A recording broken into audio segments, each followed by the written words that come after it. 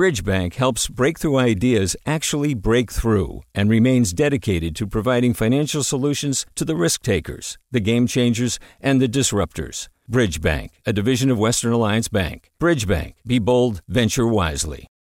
Take your Wi-Fi further with wall-to-wall Wi-Fi from Xfinity. With fast speeds and reliable coverage, home just got even sweeter with the Xfinity 10G network. Restrictions apply, not available in all areas. Actual speeds vary. From KQED. Good morning. This is the California Report. I'm Laura Clivens in San Francisco. We begin in San Diego County, where the San Ysidro Port of Entry reopens today to non-essential travel for the first time in nearly 20 months. Border crossings had been restricted to workers whose jobs were deemed essential during the COVID-19 pandemic. Moises Castillo is in charge of Customs and Border Control at the Port of Entry. If we lift restrictions, we are expecting an increase in travelers, and we're also expecting an increase in wait times. We ask that travelers be patient with our officers and assist us in speeding up the process. Officials are urging those who plan to cross the border to have their travel and vaccination documents available for inspection. Castillo says officials will check vaccination status periodically at San Ysidro. The vaccination requirement does not apply to those 17 and under. Democratic lawmakers in California once wanted to ban state contracts with border wall companies. But after the Newsom administration hired one of those firms for pandemic response, lawmakers are mostly silent on the issue. Cap Radio's Scott Rodd reports. In 2017, Democratic legislators were seething over President Donald Trump's agenda.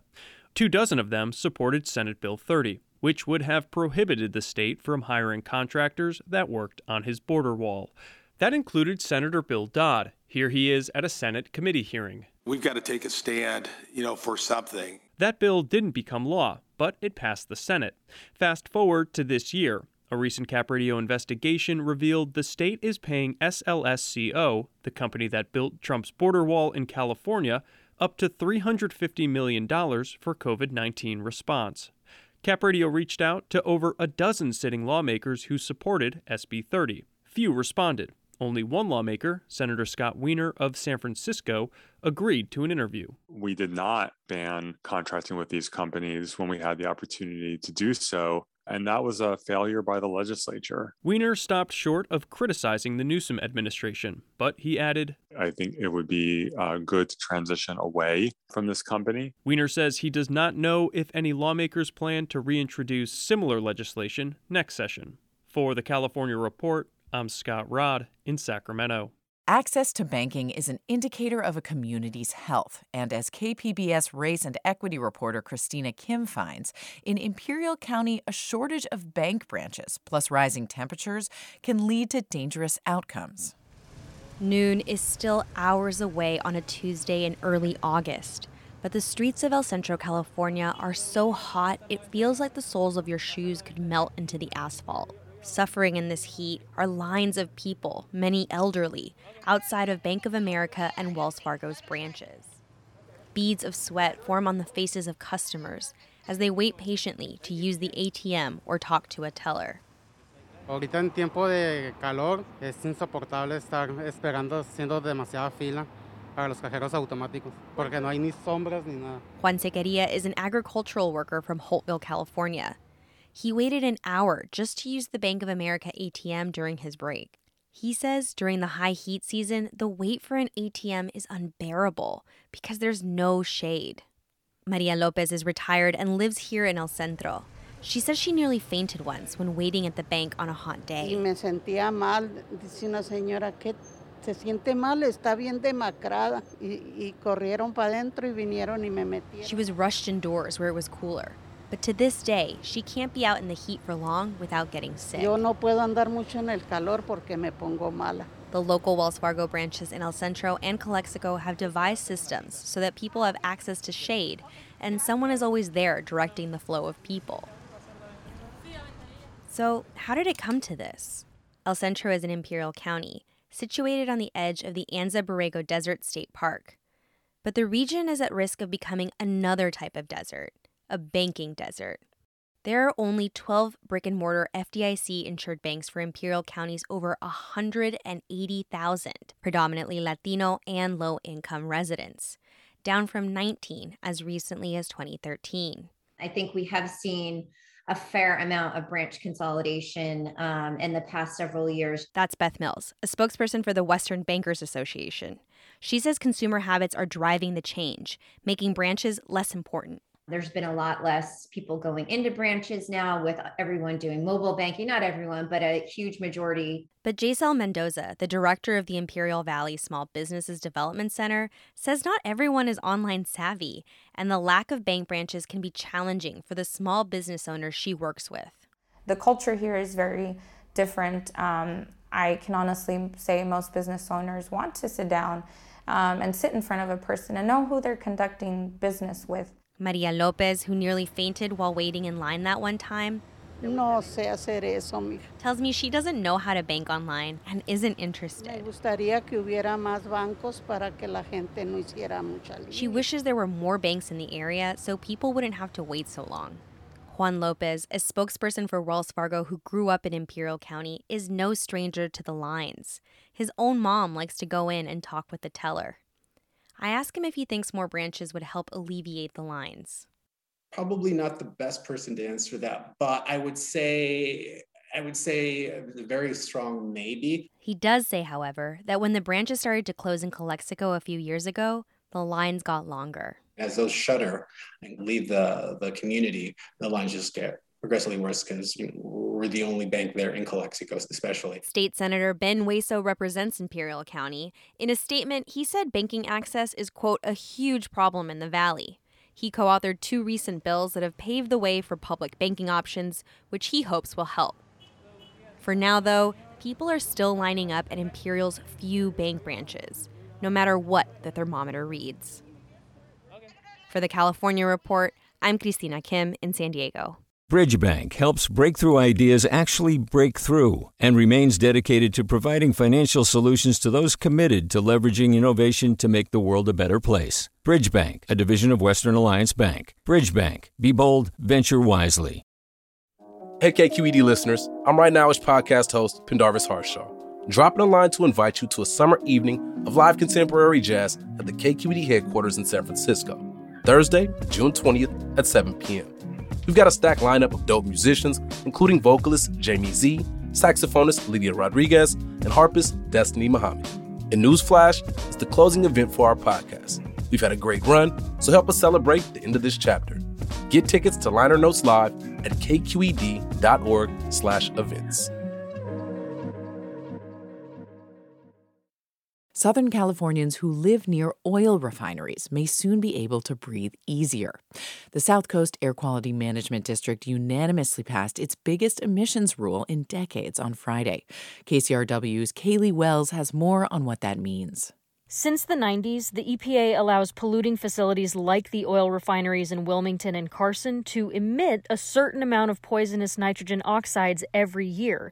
If they want more than that, they have to buy credits. But the caps are set so high and the credits are so cheap, emissions levels haven't dropped like the EPA had hoped. Alicia Rivera is with the nonprofit Communities for a Better Environment, or CBE. She says residents there experience black smoke and the smell of gas. So this is a big step forward, and it's definitely a vindication for the communities such as Wilmington that are less than a mile away from 5 refineries. This new rule is expected to make the biggest dent in those emissions in decades. Now, a dozen refineries in Southern California will have to install pollution controls on their equipment. CBE organizer John Victor Anderson lives in Carson, home to several of those plants. We're going to breathe easier. It is by no means the rule that we wanted because we obviously wanted a stronger one, but these will get reduction in the contaminants that residents are breathing in Southern California. The goal is to reduce emissions by 75% by 2027.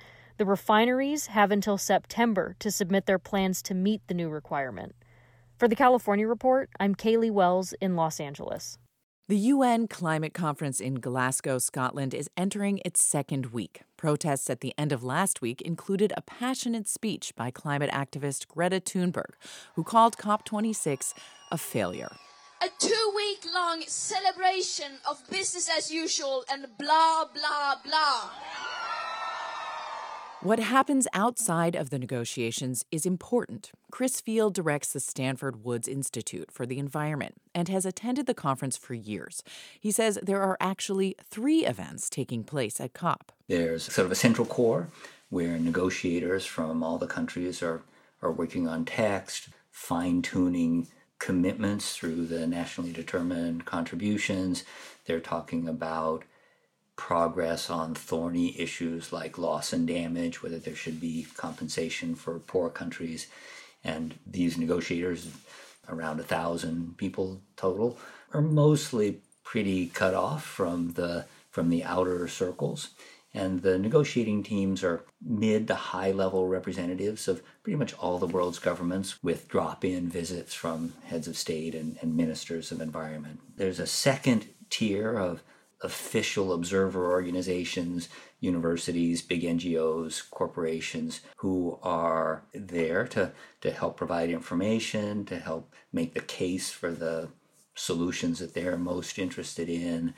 And then there's an outer layer that in UN speak is called the Green Zone, and the Green Zone is open to the public, and it has everyone represented, from oil and gas interests to youth activist groups, and really is where the public expressions of interest about climate change come into focus. What is the significance of these different circles? The whole idea of the Paris Agreement is that there's supposed to be mutual stimulating of ambitions, that as individual countries realize that they can commit more, they do that, encouraging other countries to step up, encouraging private companies to step up, encouraging activist groups to step up. And at the same time, pressure from NGOs and activist groups can stimulate the countries to push more, can stimulate companies to increase their commitments. And the whole idea of the Paris Agreement is to generate what you might think of as a virtuous circle, where every time an increase in ambition from one actor occurs, it tends to raise the ambition among the others, and also to increase the pressure on those who are perceived as laggards. How do you expect this conference to influence what happens here in California? Well, California really has an incredibly important position on the global stage as a real leader in both commitment to action on climate change and willingness to experiment with a wide range of approaches to driving emissions down. California really is important as a lighthouse for what can be done, examples of what works, examples of what doesn't work are useful too. California's continued high-profile leadership makes a real difference in terms of the willingness of other parts of the U.S. and other places in the world to be involved. That was Stanford climate scientist Chris Field on the UN Climate Conference happening now in Glasgow. And that's the California Report for Monday, November 8th. We're a production of KQED Public Radio. I'm Laura Clivens. Thanks for listening. Support for the California Report comes from Stanford Medicine, protecting your health and providing dependable care with safe in-person appointments and video visits. StanfordHealthcare.org/adaptingcare. Paint Care, now with 800 drop-off sites in California where households and businesses can recycle their leftover paint. More at paintcare.org. And Eric and Wendy Schmidt, whose philanthropy includes Schmidt Futures, focused on finding exceptional people and helping them do more for others together. On the web at schmidtfutures.com. Take your Wi-Fi further with wall-to-wall Wi-Fi from Xfinity.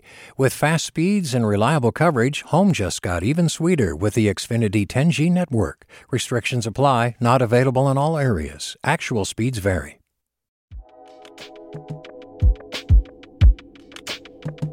Did you ever wonder what it's like to live alone? Hidden in the woods, not speaking to a single soul for 30 years? or wander the desert, uncover a hidden well, and dive to the bottom of the deepest water hole for 2,000 miles. The Snap Judgment Podcast takes you there with amazing stories told by the people who live them, with an original soundscape that drops you directly into their shoes. Snap Judgment. Listen and subscribe wherever you get your podcasts.